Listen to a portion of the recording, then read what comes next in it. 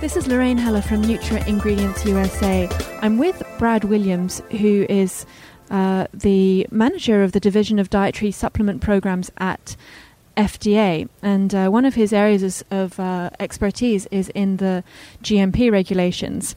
Brad's just been addressing industry here at Supply Side East. And I'd like to follow up with a couple of additional questions, Brad, that many members in the audience here seem to have concerns about regarding the GMP regulations. Now, as of June, mid-sized companies need to be in compliance. How hard and fast will inspections of these companies start after that date?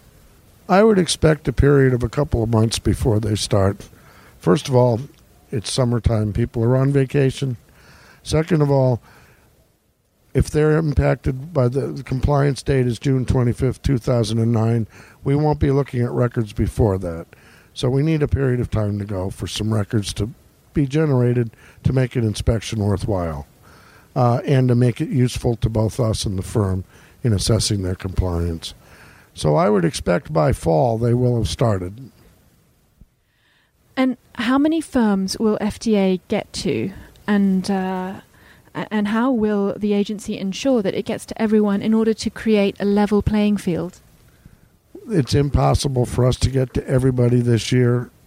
We will get to a large number. I can't tell you exactly because I can't predict work planning in the district, nor can I predict the emergencies that always seem to come up for FDA.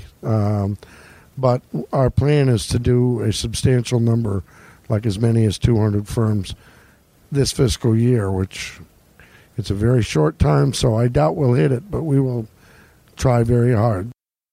And if there are any problem firms that are identified by whoever it may be, by trade associations, by other companies, can they bring these firms to your attention? People are always free to contact us. If they give us substantive information, we can try to follow up on it if we feel it's worthwhile.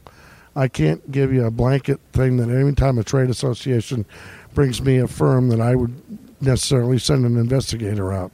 But if they came up with something significant, we, as well as the industry, want the good part of this industry to succeed and kind of want to do what we can to stop the bad side from succeeding.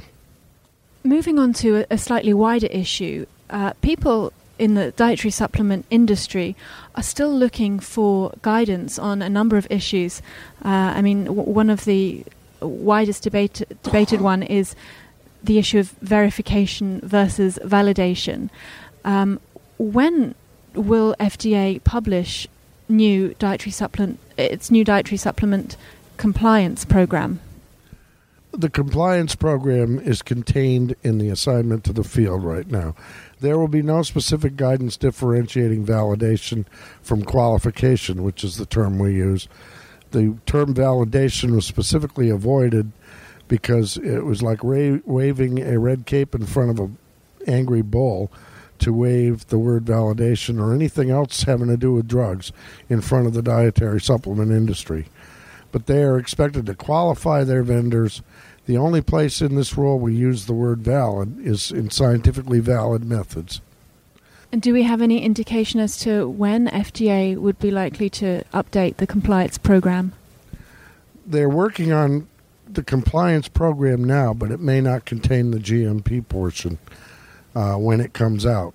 Right now, the GMP assignment contains the nucleus of the compliance program as we see it now. We probably won't be able to flesh it out until the whole industry is subject to the rule and we start getting a little track record with it. Brad Williams, thank you very much for joining me. This is Lorraine Heller for Nutra Ingredients USA.